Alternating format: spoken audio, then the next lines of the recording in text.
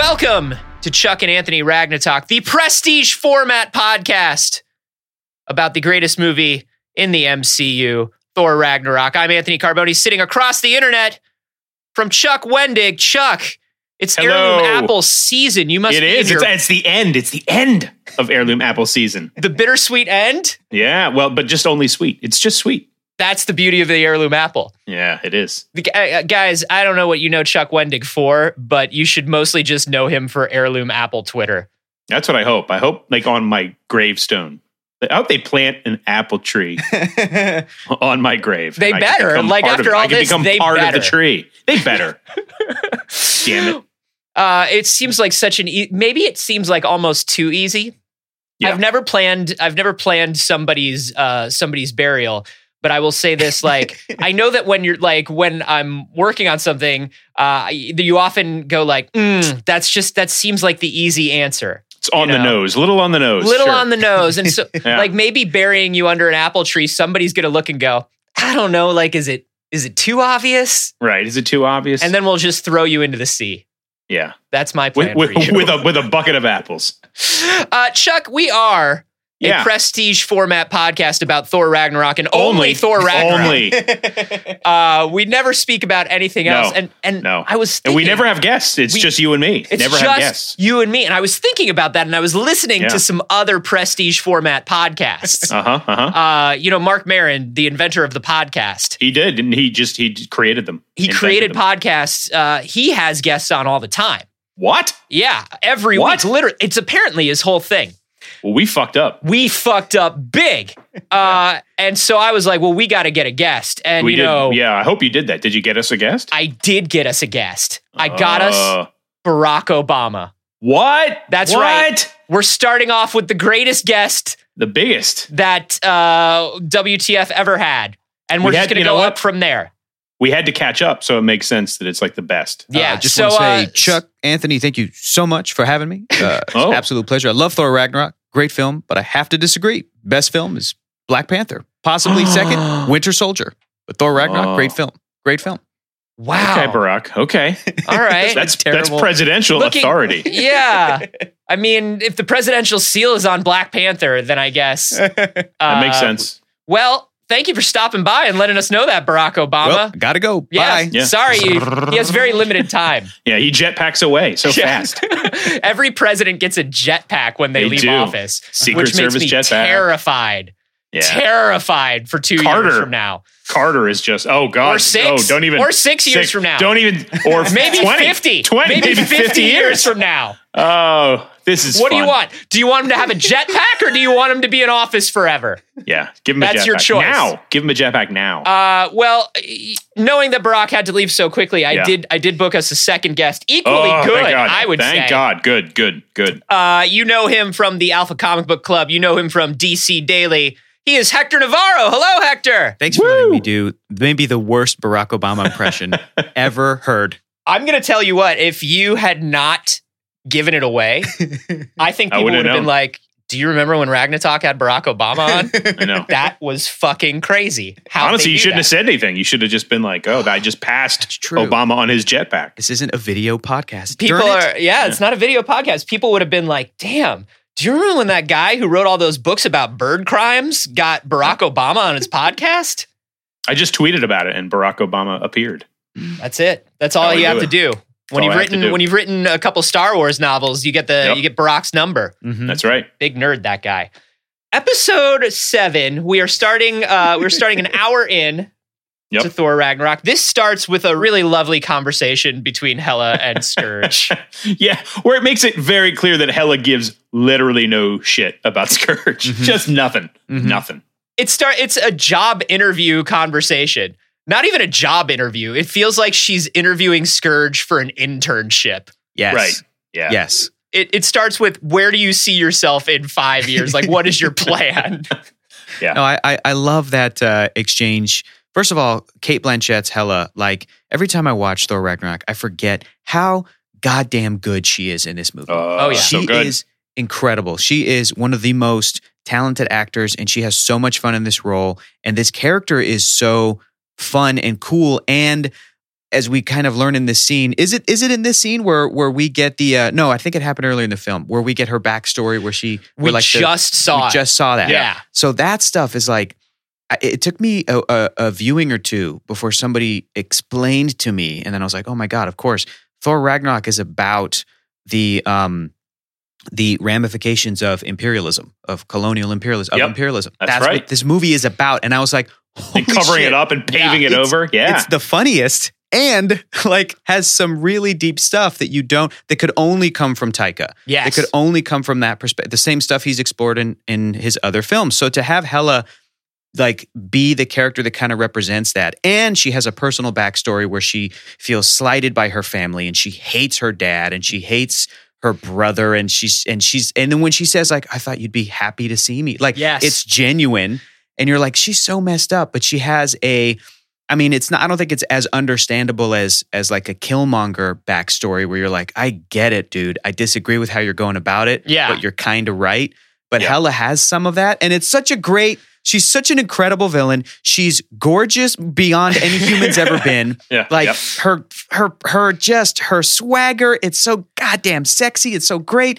Then this exchange with Scourge it's so funny. She is sitting on this throne and just sitting in the throne, her physicality in the character is like the bored bossness of this whole thing where it's just like, I'm going to lead you to water, horse. Mm-hmm. Yeah. Let me stop you right there because like, my father was a stonemason. It's like, let me stop you right there. I don't care. And then her little bit about the executioner, like, well, the executioner helps execute a vision, which is not true. That's literally not true at all. And then she immediately owns that it's mostly just to kill people. It's mostly, it's mostly people. We should note, as a comics note for people who aren't aware, Scourge's name in the comics is the Executioner. Yeah. He is Scourge the Executioner. He first appeared in Journey into Mystery 103 in April 1964. Mm-hmm. He is one of 3 Marvel characters to have had the name Executioner. And of course, there is one Marvel character who who had the name Executioner. They just throw vowels away sometimes. The 90s? The 90s. Yeah. Get some hyphens in there. Uh-huh. Were either of you an X-Men fan during that Executioner thing? Oh, sure. Yeah. Yeah, I remember. I like how you both say it with like a little bit of resigned like disappointment in yourselves. Yeah, like I read X-Men comics and all I got was this lousy T-shirt, kind of it. Yeah, If in the 90s, yeah. I remember every time. I think we've talked about this a little bit before, Chuck. But every time I try to dip into X-Men comics, I just immediately come right back up for air. I'm just like, nope. I did it because I had friends who were really into it, and if you wanted to talk to them, you needed to get involved. So I was like, I read them. Yeah, we didn't have like a comic scene in my town growing up as much as we had like some dudes who liked X-Men. Mm-hmm. Yeah, and so I didn't really have like friends who did the comics thing as a kid because of that. Because I was just like, I don't understand why any of this is happening. In this movie. We've been talking a lot about how we want Hela to take the place of actual literal death in the Marvel comics. Sure. Like we really wanted her to be kind of Thanos's main squeeze. Yeah, but she's really in this scene. You see how she's actually taking the place of a Marvel character called the Enchantress. Oh, absolutely. Oh, yeah. And Scourge is Scourge often in the Marvel comics is portrayed as wanting to do good. He actually does help delay Ragnarok in the Marvel comics, but he is very often in the thrall or just being tricked by the Enchantress. So this is a very Scourge. He's a sucker. He is a sucker. Yeah. That poor sucker. Did we mention, Chuck, that somebody pointed out why his guns are called Des and Troy, and you and I just did not pick up on it? No, what? I mean, outside of destroy, but he covers that part. What? Is there another reason? Did you know this? I'm about to learn it. Okay. Somebody actually tweeted at us, and I apologize for not having that person's name in front of me, to say that, hey, if you're from Texas, where Scourge apparently got all his stuff. Texas. Yeah. Texas.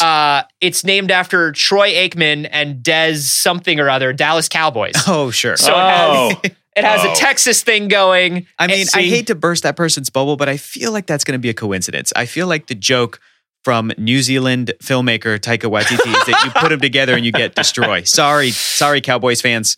Sorry, you know guys. what? I'm gonna say it was purposeful because it's the best movie ever made. It's the best movie ever made. So obviously it's layers upon. It's an onion of delight. An heirloom apple. I didn't ask this. I didn't know if I wanted to ask this up top because obviously we asked Barack Obama and we didn't want to repeat interview questions very quickly. But do you share Barack Obama's opinions on where Thor Ragnarok goes in the Marvel Universe canon? This right off the bat. Do you agree with Obama's policies on the Marvel Cinematic Universe? Right off the We're bat. getting political. Here's the Marvel Cinematic Universe is hands down, without question, my favorite movie franchise ever. And it became my favorite movie franchise probably when Captain America, the First Avenger, was released. Okay. And then with the Avengers, I was like solidified. I'm like, oh, for sure. This is my favorite. However, whether this fails or succeeds, this audacious experiment is the closest I've gotten to my love of comics I've had since I was 5, that we've been waiting to see special effects wise and crossover wise, the potential in movies. So it's my favorite franchise ever. What I love about this franchise is I genuinely believe when you guys say it's the best movie in the MCU, I genuinely believe you can absolutely make a case for that. And you can make an argument for that. When people go, no, it's Infinity War. I'm like, yeah, you can make a case for that. When people go, it's the first Iron Man. They haven't been able to top that great Jon Favreau, kind of semi-improvised. I'm like, you can make a case for that. When people say Guardians, the first Guardians of the Galaxy, you can make a case for that. In Black Panther, especially, when people go, Black Panther is the best MCU movie, maybe the best superhero movie. It touches on themes that have never been explored in a movie like this, with this budget, with this visibility. I go, you can make a case for that. There's a good 5 or 6 or 7 of these movies, like the top half, that are you can move around depending on how you're feeling. People go, no, Winter Soldier's the best. I'm like, yeah, you can make a case for that. But each of those movies can then be taken down by other dumb arguments like, well, is Winter Soldier the most comic booky? No. Well, is Black Panther the most, fun and funny? No, it's not. You can do that and kind of tear them down in a way, but just to shuffle them around. So even like Spider-Man Homecoming, there'll be times I watch Spider-Man Homecoming and because Spider-Man is my favorite fictional character of all time, I get these moments where I go, God damn, they nailed it. This is my favorite MCU entry. And then again, I go and watch Thor Ragnarok and I go, no, man, people are sleeping on this. This is doing stuff none of these other movies are attempting and is not in it, and they're able to succeed. So my order right now, because I'm selfish, I'm gonna go with Infinity War, just because I'm spoiled and I get all my characters in that movie. Do I think it's the best standalone movie? Absolutely not. Yeah. But when I think about Infinity War, I think, man, they did a movie that is number 19 in a series where I'm like, you could kind of argue that each one of those movies, good or bad, is paying off in this 2.5 hour, where we still get the most time with Thanos. This is why I love Infinity War. The weekend after Infinity War came out, my father texted me and he goes, did Thanos really do that stuff? Is it real? And I was like, yeah. And then he texted me, fuck Thanos. And I was like, this is the greatest Thanos movie because my dad knows who Thanos is. Uniting he's mad about it, and families he's pissed. Yeah. through hatred of Thanos. Yeah. I mean, that's one of the things that I kind of am in awe of about the MCU is that they can take Infinity War and make it digestible and understandable. And not just that, they can make it have emotional stakes for everybody who sees it, whether or not they read Infinity War. Yeah. Probably more so if you didn't read Infinity War. Absolutely. And it's still coming off of the heels of Ragnarok. It still has shades of being Thor funny. It does. They changed it enough to make that fit. Absolutely. Make the voice fit. The tone is beautiful. Yeah. Okay. So what I like about this is we all agreed that Thor Ragnarok is the best. Yeah. That's what I heard there. That's what I got out of it. Yeah. The only person who doesn't believe that is Barack Obama, and fuck and that you know what? guy. He's done. He's over. Jetpack away, Obama. Thanks, Obama. Thanks, Obama. So this little job interview scene ends with Hela basically saying, hey, round up all of these rebels, round up everybody who's hiding from me. And this is where we get our first actual full-on Heimdall scene. Yes. That's right. By the way, I think it's worth noting, too, that the reason she wants everybody rounded up is because she's missing the sword that opens the Bifrost. But ironically, she basically just defecates swords. She's just a blade. She just regurgitates the axe that she gives him. Blades, it's amazing. And this is the one blade she can't. This is the being buried under an apple tree for Hela. That's right. Surrounded by swords her entire life. Yep. All she needs is a sword. It's irony. Heirloom swords. It's like the Alanis Morissette song. It is just like it. Just like it. So this scene, we see Heimdall actually helping out some people who are running from Hela. And this is where Hector actually came in as I was rewatching this morning. And Hector was like, yo, you seen this scene in 3D? Hector's, I think he's sort of lording the 3D over us a little bit. Yes, I am. Please let me do that. Nobody cares about 3D. Nobody talks about it. Please let me lord 3D over you guys. Do it. Let's hear it. I still care about 3D, but I feel like I was left by the wayside. I feel like there was a beautiful golden promise and then no one cared except for me. Agreed. Yeah. I'm going to blame marketing and movie studios for not going all in on it and for not correctly advertising how cool 3D could be. They really let 2010 beat the shit out of them. 2010 had Wrath of the Titans and The Last Airbender, two 3D conversions that were done in about 30 days apiece. Yeah. That movie bloggers and nerds and reviewers and writers here in LA still talk about.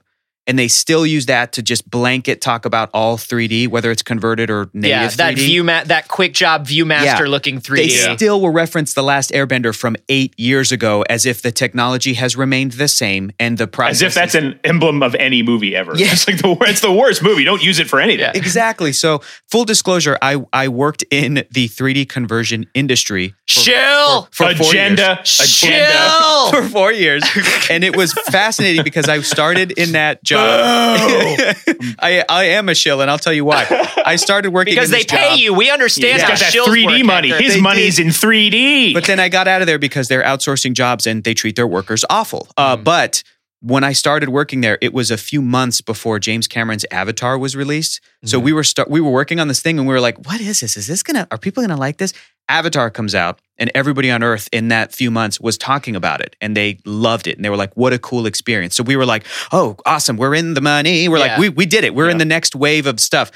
The problem was, like I said, 2010, a couple of studios rushed their jobs and it hurt people's eyes and you had shitty art. It was movies they knew were going to underperform. Correct. And so they went in, I remember with Wrath of the Titans hearing this specifically where they were just like, look, we knew the movie was going to underperform. We needed to goose the numbers. Yep. A quick way to goose numbers is to do 3D a bump. 3D conversion and make that extra money at the box office, especially if there aren't a lot of other 3D movies out at the same time. You're going to get a lot of people who have already seen the big release that weekend that just want to see a 3D movie. Absolutely. And it did look like a fucking Viewmaster.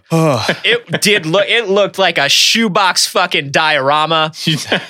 Elementary school diorama. So bad, right. dude. It was so bad. But there are still movies that I go see when I see the trailer. I'm just like, that one is a 3D one.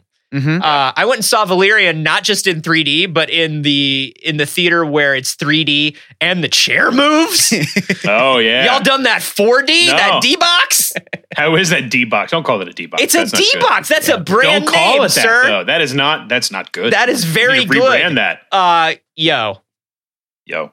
D-box is very good. I would not D-box. would not go see like a movie that you very seriously care about with it. I went to see Valerian because I was like, look, I'm a fan of the Valerian comics. I'm a fan of Luc Besson, and I know this is going to be weird and potentially bad. But I'm in. Yeah. And I want to fly through space with Valerian. Holy shit, it was so good. Cool. So good. You got to see these moving chair movies.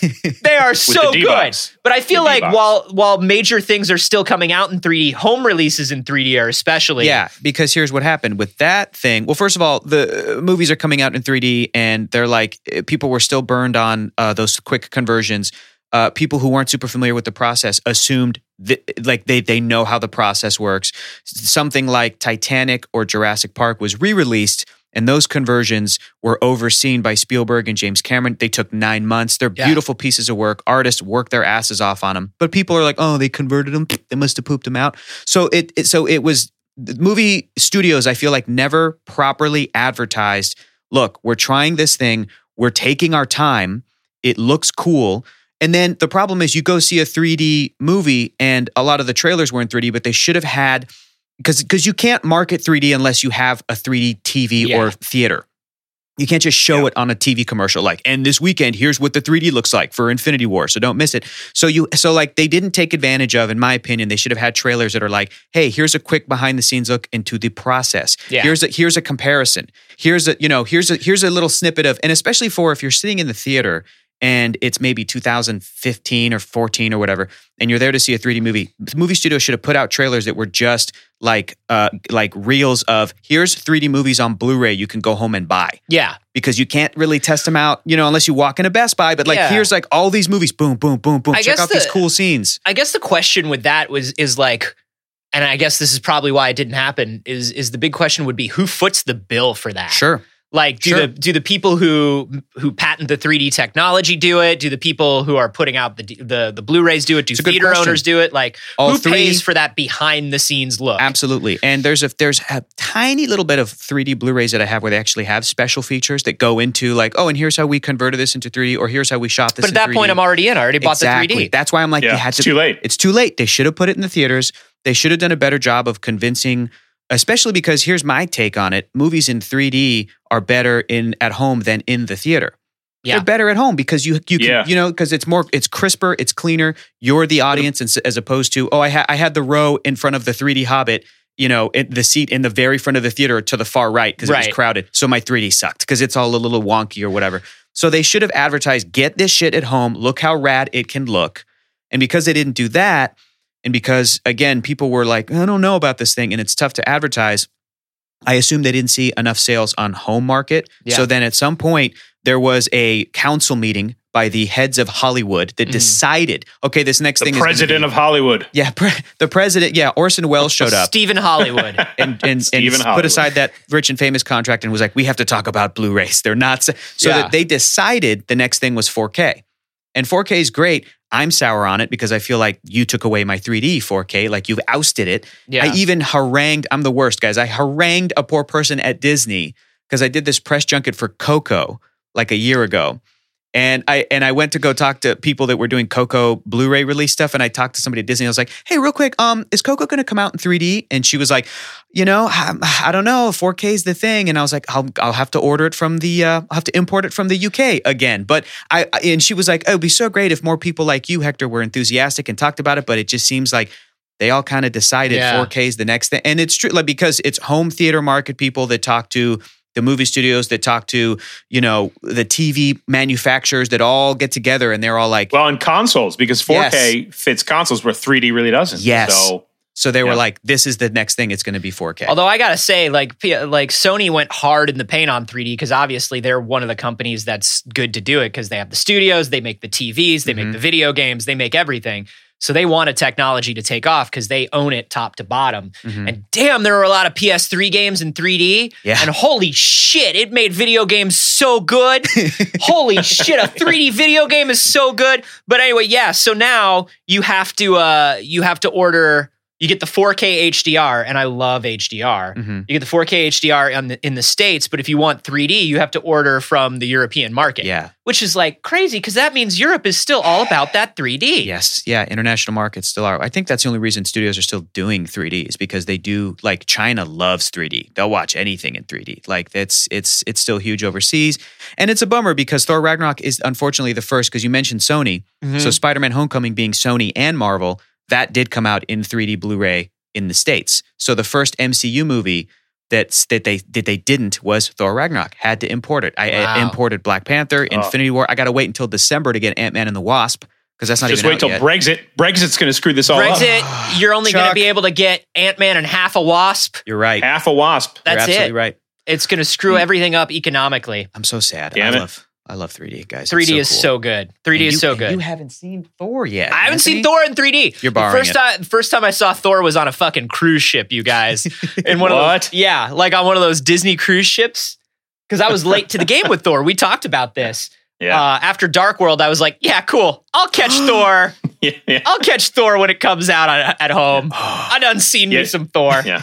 By the way, Dark World is not one of the MCU movies where you're like, but it could also be the best movie. Yeah, Dark World is one of those ones. When people talk about Thor: The Dark World, they say, "Well, it's no Iron Man 2." It's a movie. It happened.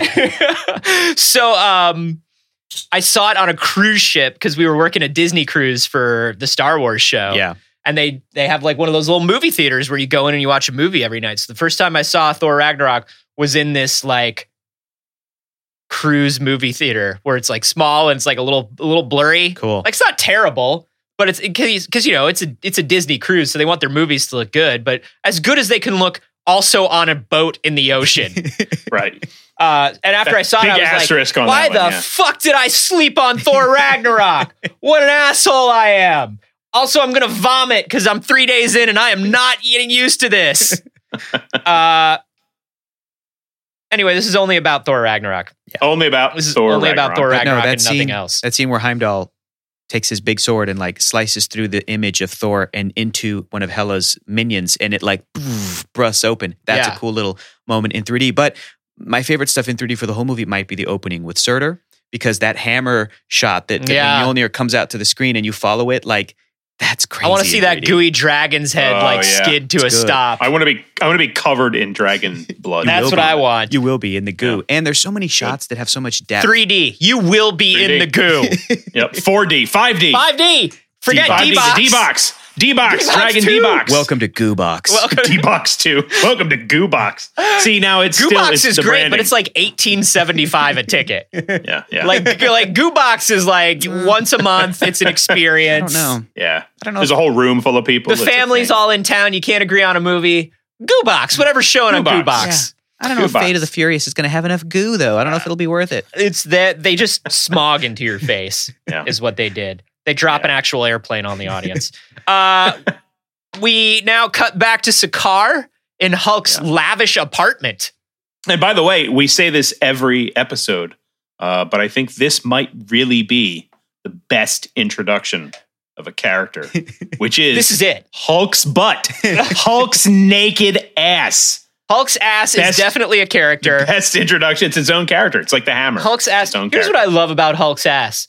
30 people had to texture Hulk's ass. Mm-hmm. Yeah. Like that's what I think about. I think about the fact that like some dude was like looking at the texturing and like the subsurface scattering on Hulk's ass. And it's like, is this an ass? Does this look ass enough yet? Yeah. Is it Hulk ass? That's the Not question. Simply, is it a banner We ass? don't want it to be photorealistic. We want it to be a heightened realism for this ass. Yep. Yeah, and like Ruffalo Hulk is kind of covered in hair, like I assume Ruffalo is. Yeah. On his chest, on his forearms and stuff. So it's like there were meetings that were had where they're like, okay, we've got to put some fuzz on there, but not too much. We don't want we want it to still be kind of PG-13 appropriate, but still realistic. It's hilarious. My question is, he's like a more Mediterranean Hulk. Yeah, that's right. With the he's CG, got a pelt. With the CG model of the Hulk. The question is, they have a full model naked and clothed or whatever different versions of Hulk. Yeah. Is he Ken doll, or did somebody model a penis on there, but then we'll just never see it? Oh man, we need to know. We need to know. How do we find out? I'm going through the credits to find out who the visual effects supervisor is. I know they work upstairs from me. I'm going to go and I'm going to be like, we need to know. Where that Hulk dong. Yeah. That Hulk did do. Is what I'm going to say. This is investigative journalism. This is our job. Yeah. This is what we do. This is why we're here. This is what we do. If there's a credit that says like Hulk penis supervisor, then there's your answer. Then there is one. Yep. We just never saw it on Phil camera. Tippett. Yeah, Phil the dinosaur Tippett. Tippett. One job. Tippett. Get it? One job, Phil. His job was to Phil. ensure the camera angles would never catch the tip. So we get this. So we do get Naked Hulk rising from his own private hot tub, which I love. And Thor asks, "How long have you been like this?" Because we are seeing a talking Hulk. Yeah, Chatty Hulk. Chatty Hulk, which if you're, like we talked about last week when we were talking about Planet Hulk, if you're a fan of the comic, Chatty Hulk is a thing. You get Chatty Hulk. Yeah. Chatty Hulk, not a thing in the MCU thus far. Yeah. This is really, not only do they make the Hulk look more like Ruffalo, they actually let Ruffalo play the Hulk. Yeah. Which is great. Because he plays the Hulk like just such an angry, petulant teenage child. He does. It's perfect. It's really, really perfect. I remember hearing, I think it may have been Kevin Feige or somebody talking about how at this point, because he had been Hulk for 2 years, he's technically in his terrible twos. Like he has this sort of toddler mentality, which is hilarious, which makes me wonder, like, if they keep this thing going, if they have, Ruffalo on contract or whatever, will we get a 6-year-old Hulk? Will we get a 10-year-old, a 12-year-old Hulk, a Hulk going through puberty, like a Hulk, if the thing keeps going? The question is, like, with Planet Hulk, I mean, you do see a more stoic, theoretically, quote unquote, adult version of Hulk. Yeah. He's a leader. He becomes a leader of a whole thing. And we don't see that yet here. And it's perfect for this movie, but I do wonder if we'll eventually see that kind of Hulk. God, I just want Phase 6 to just be nothing but World War Hulk. Yeah. Just World War fucking Hulk, man. And then Pet Avengers. Pet Avengers. Thank you, Chuck. Lockjaw. Yep. I mean, bring that from the Inhuman show and put it on Pet Avengers. My biggest Hulk dream, number 1, is She-Hulk. Yep. Number 2 is yes. And I feel like I could get all my dreams answered and fulfilled if they work out a deal with Universal and do a Ruffalo movie. I want it to be The Indestructible Hulk, which it would be based off of that amazing Mark Waid series where he becomes an agent of S.H.I.E.L.D. And he has that. I don't know if he has quite that intelligence of like the Professor Hulk, but he is, Banner is using S.H.I.E.L.D. to fund his ideas to try to help the world while using Hulk as a bullet fired out of a gun. When S.H.I.E.L.D. needs a problem solved, that's the deal that they set up, is they'll use Banner and be like, okay, we'll pay, except we need the Hulk to take out this problem. And he's like, no problem, I'll do it. I have some measure of control. And then he is a bullet fired out of a gun. And I want that because I feel like it would be the best solve for the problem of like, Hulk is a monster movie where the character doesn't want to turn into the monster, but the audience needs to see the monster. Yeah. That's such a tough movie to do where he's the central character. So give him more of that super heroic, like role. And especially coming off of Ragnarok and Infinity War where he's fighting the Hulk constantly. And I think with Ruffalo, we finally have a Banner that we like enough. Yes. He's such a likable Banner. Which is like no shade to Eric Bana, no shade to Ed Norton. Sure. But like those were definitely movies where it's like, make him the Hulk. Yeah. Do the Hulk now. And do the thing where he does the smash. No shade to the previous Ruffalo movies where he's like really down on himself, or then engaged in a relationship with Natasha, and that stuff's great too. But to have the fun Banner where we see him later where he's like, I'm on a planet that's designed to stress me out. Like that's so fun. And him with Valkyrie, and it's such a really likable Banner. Yeah, and we see a lot more of this likable Hulk in this. Like this first argument they have, a couple lines that I really love is like, number 1, where Thor is like clearly trying to deal with a child for the first time. Yeah, like Thor's the party prince, right? Like he is not. He's not a parent. Down. He's not a. No, this is not good for. He's Thor, not. Yeah. He's not like, well, I gotta think about a son and heir for Asgard. No, he's party prince. He's drinking unlimited beers at a wizard's house, and he's never dealt with a child before. And he's like, no, come to Asgard. You're gonna love Asgard. Asgard's it's great. Golden. Yeah. It's golden. It's shiny. Yeah. Shiny. He's like, no, like you're my friend and you're gonna come with me and help me. He's like, you're Banner's friend. That's my favorite fucking thing in this scene. You're Banner's friend. Like He's like, no, I like you. Like for you. It really feels like talking. My friend right now has their kid who's 2 years old, and it really is like talking to this kid where it's like, no, I know you're tricking me. It's so funny you mentioned the Thor being a dad thing, because I made this realization watching Ragnarok last night. My roommate came in. My buddy's a huge Taika fan. He loves Hunt for the Wilder People. And I pitched to him. So good. And my buddy's like, so the Asgardians are like done, right? What are they going to do? I'm like, well, let me put on my comic book hat. One of my favorite Thor runs is J. Michael Straczynski brings Thor back from the dead. But Thor also at that time basically inherits the Odin power and resurrects all the Asgardians. I want that to be Thor 4. After Thor the Dark World, I was like, I think we're good. But after Ragnarok, I'm like, bring Taika back.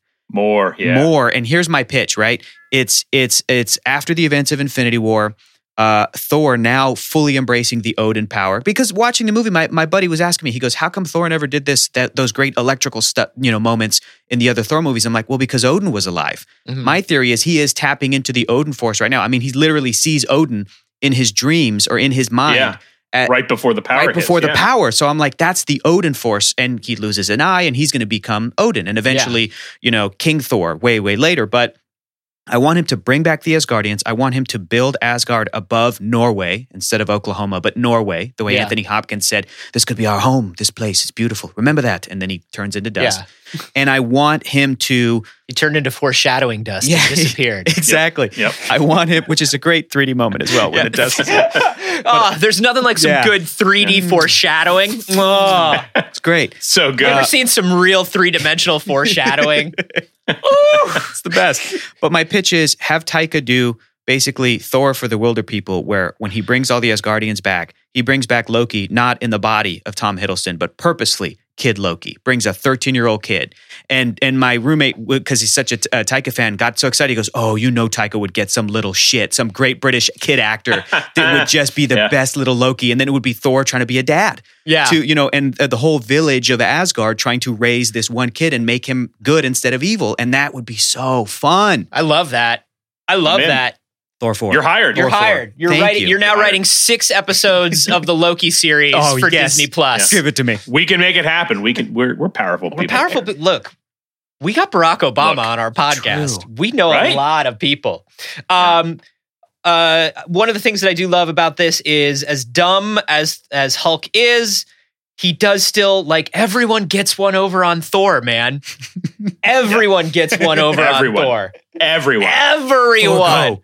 No, the thing about Thor's Mjolnir, the best thing about Thor is that the hammer, Mjolnir, is basically Thor. Yeah. He's basically just a hammer. He's a dumb, serious hammer. Yeah. I also like that we see that even though Valkyrie captured Hulk initially to bring him in and make him the champion, they're buds. They're friends. They're buddies. Hulk loves his life. Hulk loves his friend, the Valkyrie, who made him the champion. Hey, big guy. Hey, big girl. Yep. And when they spar, she actually takes him down again. Just even in that little half-second moment where tap, and then he's down. Which is a great way to answer some cynical audience member that was like, wait, how did Tessa Thompson take down Hulk? It's like, here you go. She can do it. It's a tiny bit of world building, but really a vital piece. They've been very good about that along the way with Valkyrie. We've mentioned a couple times, they made sure she didn't just shoot everybody with a gun the first time. She had to take a guy out. They really are making sure that they're showing, no. She really might be the most powerful character in the Marvel universe right now. Especially coming out of Asgard, for sure.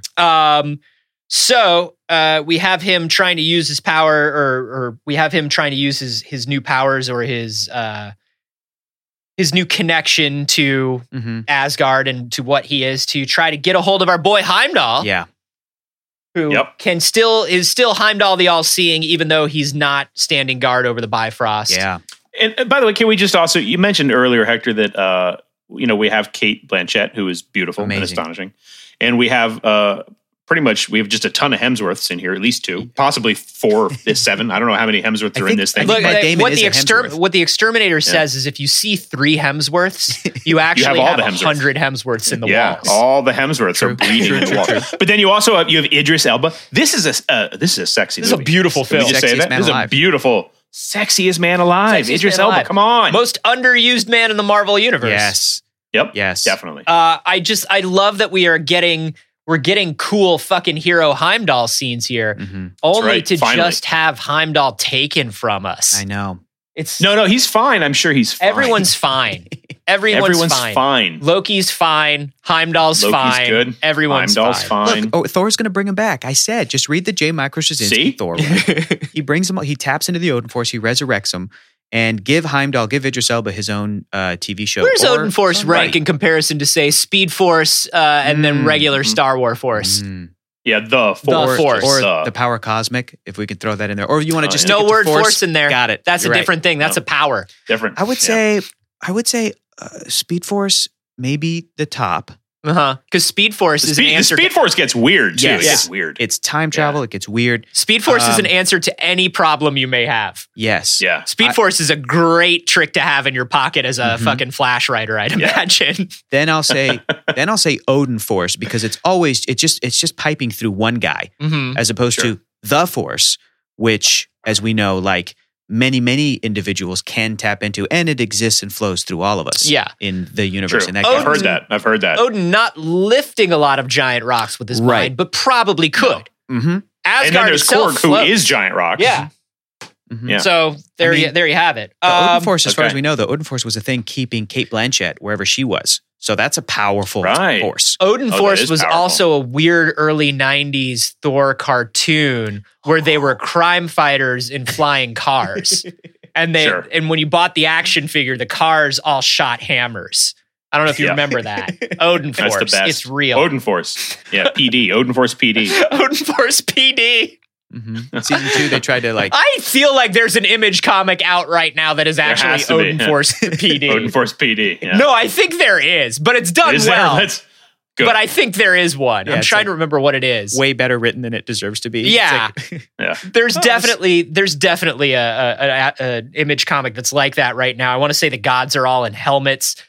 If you know what I'm talking about, hit me up because I read a couple issues of it and it was good. This is some real Lord of the Rings shit, folks. It is. This is some real, hey, we just Jack Kirby'd you for 45 minutes. Mm-hmm.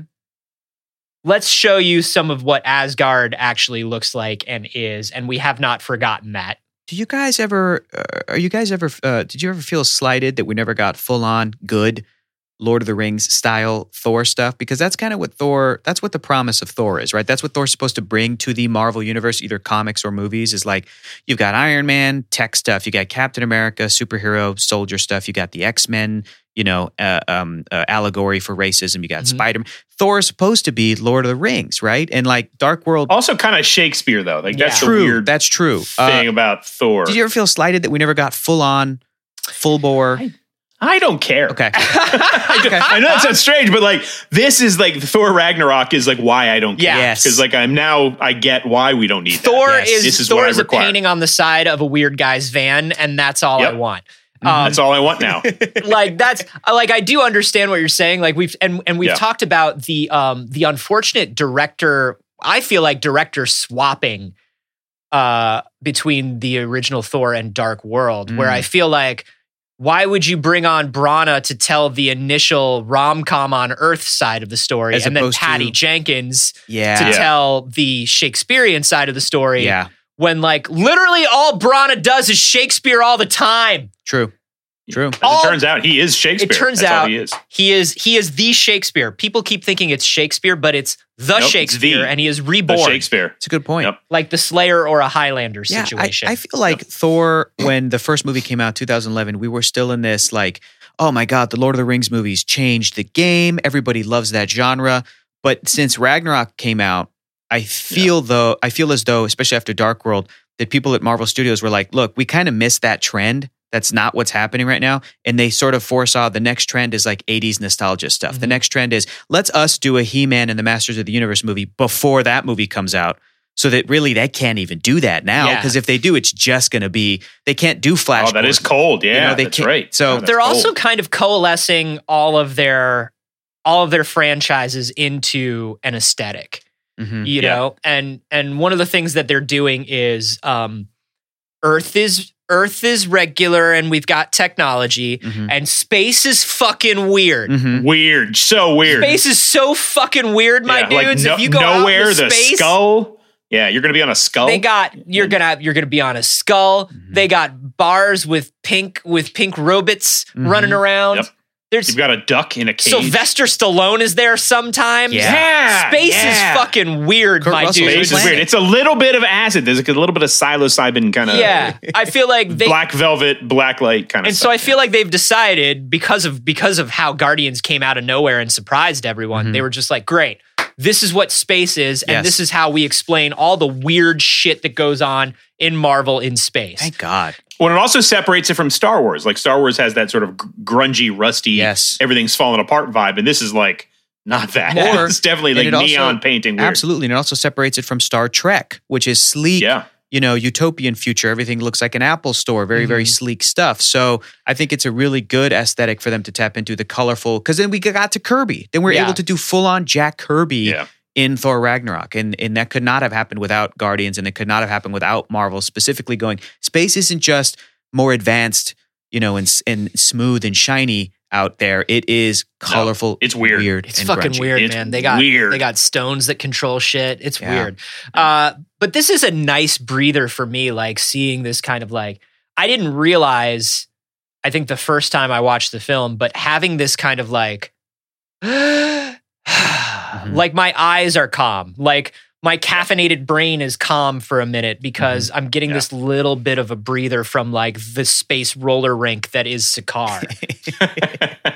Yes, it's true. Yeah. And with Heimdall to look at. With his beautiful orange eyes. Mm-hmm. Yeah. He would have been a great gunslinger if they had given him the fucking movie he deserved. Oh, God, the movie. What happened? What the fuck happened to that movie? Guys, What kind of 90s sci-fi channel pilot for a series was that fucking movie? It was like 10 minutes long. It was terrible. I'm sorry. What Guys. the shit? Did you do it? Was it I you? haven't seen it yet. Oh, okay. Oh, no. I'm yeah, sorry. but you're gone. My bad. You're out of here. There was what I compare it to is in the 90s there was like a network that was not a network that had sci-fi stuff that was like on like primetime. I think it was just called like the Primetime something network, but it had shows like Time Tracks, if you remember Time Tracks. Oh. And like it was weird low budget sci-fi that came on at weird times. They were basically buying blocks of local stations that were basically only being used for infomercials after 10 p.m. And they were like, well, we'll just pay the price that you would charge us to run an ad for a fucking Flowbee. And instead we'll make a show about this time traveling cop who's stuck in the past for the same amount of money. Doctor Who, but weird. Yeah. And then we'll sell our own advertising on that. Very bad. Yeah. Very bad. There were a few of those shows that because I was 10, I was just like hooked on.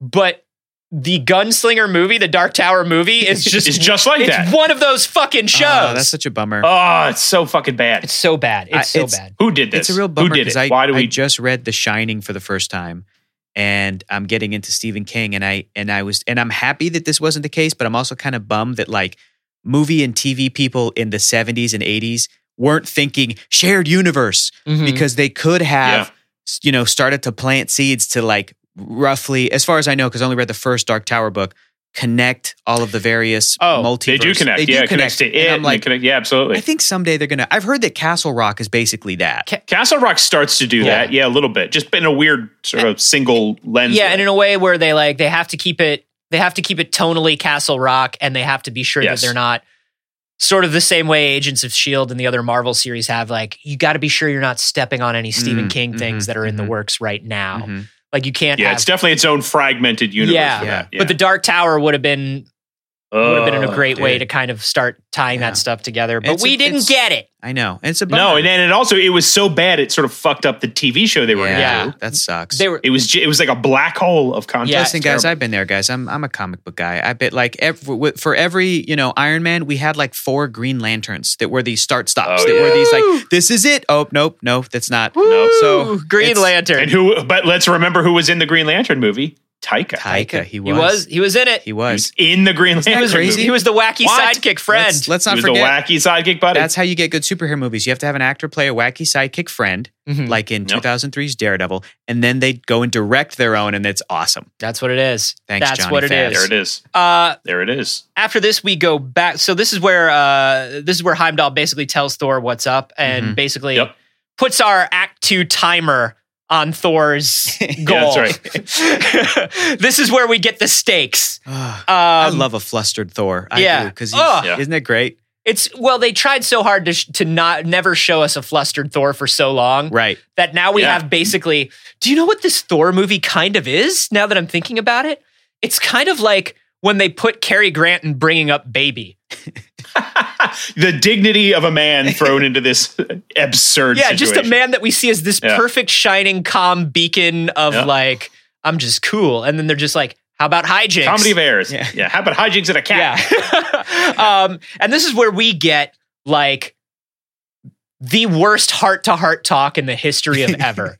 Worst. 2 characters who just cannot access any emotions. No. 2 baby men trying to make friends with each other and explain that they're hurting and sad. And goddamn, it's funny. I love that it's the best. that Hulk actually walks over after he says Thor's sad and Thor says shut up, he pushes him over and says Thor's sad again. Mm-hmm. Yep, exactly. That's a good bro. That's a good bro moment. That's a Hulk being a bro. He's trying to reach out in any way that he knows how. He's just like turkey tapping him. Just be like, come on, dude. Come on, man. You hate, you're messed up. She broke up with you. I know. And then Thor kicks shit and he's like, don't kick that. Don't stop. Don't stop. You stop. Yeah. It's so good. It is so good. And the two of them reconciling, I don't even, like, when you watch this conversation, you don't even know how they reconciled. It just... No, they just do. They just do. They both manage to say they're sad and that they want to be friends. And that's it. And here's the thing. I honestly consider this to be a surprisingly earnest, authentic way that just dipshit guys sometimes talk. Yeah. It's just sometimes how you fight and then you're just like, we're just fine now. And I don't know why we're fine other than we purged whatever dumb stuff was going on. Yeah, we had to scream and kick and throw and yell at each other. Yep. Yeah, baby men feel better. Yeah, a little bit. I think you nailed it, Chuck. I think the moment where Thor says a mean thing, he's like, Earth hates you, and says something, and then he like... Oh, the stupid Avenger. Stupid Avenger. And then he Avenger. Like catches himself, and that's what I think causes Hulk to kind of like also restrain himself. And Hulk has that great little Ruffalo baby fit moment where he just goes and just moves his arms and then goes and sits on the bed. And that's such a beautiful Hulk moment where you're like, Hulk actually is maturing and learning. Because if this was 2008, if this was Edward Norton Incredible Hulk, he would have ripped through that wall. He would, but he goes and sits on his bed. And then Thor goes over and he's like, again, like a bro, like, I'm sorry. I didn't mean that. When nobody calls you stupid Avenger. Like just the most pathetic apology, but it is like Chuck said, so earnest. It's so great. I just love the, even though they're apologizing and they're coming together as friends and forgiving each other, there's still that like one-upsmanship of the like, I'm kind of like fire and you're kind of like water. It's like, well, we're both like fire. But I'm real fire. I'm like a real. Yeah. You have to wonder how much of that, I want to know how much of that was improv. I know for a fact that Ruffalo did improvise. No, but Hulk like raging fire. Thor like smoldering fire. That made Hemsworth laugh because he goes, well, and that's all left in the movie. And that was a great improv. Nice. Yeah. I love it. That's some of my favorite stuff. And some of the most natural reactions you get in a movie like this come from when somebody improvises something and the other actor is just like, I cannot break. Whatever I have to do right now to stop myself from breaking, so good. I have to do. And it 9 times out of 10, it comes off like very, very natural. Because there's energy, that they're dealing with energy between each other. And I think there's also a thing where like the most direct thing to do in a scene when somebody is like insulting you or says something that's like an affront to your character is for that character to get angry or sad or pull back into themselves. But in real life, people do just try to laugh things off and pretend they didn't hear it so much when things get emotional that it makes those improvised reactions feel like the most realistic thing in the moment. Very true. And here we have another perfect 10-minute break point. Boom. Just like that. Snap. Is it ever going to end, Chuck? Are they ever going to get sloppy with this? No, I don't think so, man. This is elegant stuff. Oof. It's a masterclass. And not like one of those masterclasses that you pay for and then they've got to remove one of the guys from the website because whoops. No. Whoops. This is like more like a classic masterclass. Talking about Hans Zimmer, right? Get him out of here. Get Hans Zimmer. I'm so tired. Hashtag time's up, Hans Zimmer. Oh, snap. It's over. Hans Zimmer. All the blomps are done. Yeah. No more blomps. We all know that Zimmer means time. Hector. Yeah. Thank you so much for joining us. Guys, Thank you, Hector. Hector. Big fans of both of you. This is a real pleasure to be asked by you to come onto this podcast. I was so excited to get to come and talk about Thor Ragnarok. Well, it's thanks, so great, man. So I really appreciate it. Yeah, we love everything you do too. Let's go through the roll call here. You can see me, I think, daily on the show DC Daily, which is sense. on YouTube's. You can also watch Alpha Comic Book Club and Alpha Book Club on projectalpha.com. You can also check out Hyper Heroes on Hyper RPG. That's on YouTube and on Twitch. Live on YouTube Thursdays. It's not on Twitch, sorry. It's just on YouTube. Live on Thursdays at 9:30 p.m. Pacific on YouTube. And I have to talk about this. If you like podcasts, please check out, if you are so inclined, my buddy who I mentioned earlier, my roommate, my buddy Keller, we are doing a movie podcast where we watch a movie a week. We are going off of a list of the 500 greatest movies of all time. So it's going to take us 10 years. And the list is also from the year 2008. So there's nothing newer than that. The newest movie on there is The Dark Knight. Wow. Yeah. So chances are you're up to speed. Yeah. You can jump right into this podcast. Yes. Actually, we have only been going for close to a year. So this is our first year, 2018. We've got 9 more to go. So that's the perfect time to jump on, get the first 50 under your belt, and then you'll be ready to be there with us in 2019 when the first movie we watch will be Peter Jackson's King Kong. And what is that podcast called? It's called the 500 Greatest Films Podcast. And you can find it on like Twitter at 500GF Podcast. It sounds like girlfriend, but it's greatest girlfriend films. podcast. The 500 girlfriend podcast. Come and check it's that out. It's just John Cusack whining about 500 different breakups. It's very dated. It felt fresh at the time, but it's very dated. Look back now. on it, you're like, buddy, you gotta come on. And of course, you can talk to us on Twitter. Twitter's a horrible place, but we're there. Cesspool. It's a garbage fire. I'm at A Carboni. I'm at Chuck Wendig. And I'm at Hector is funny. And of course, you can also email us at grandmaster@ragnatalk.com. Nice. Like Ellie O'Dare did. Ellie O'Dare emailed us. Unfortunately, she emailed us about episode 2. So Ellie. God damn it, Ellie. No, Ellie. You did bad and wrong.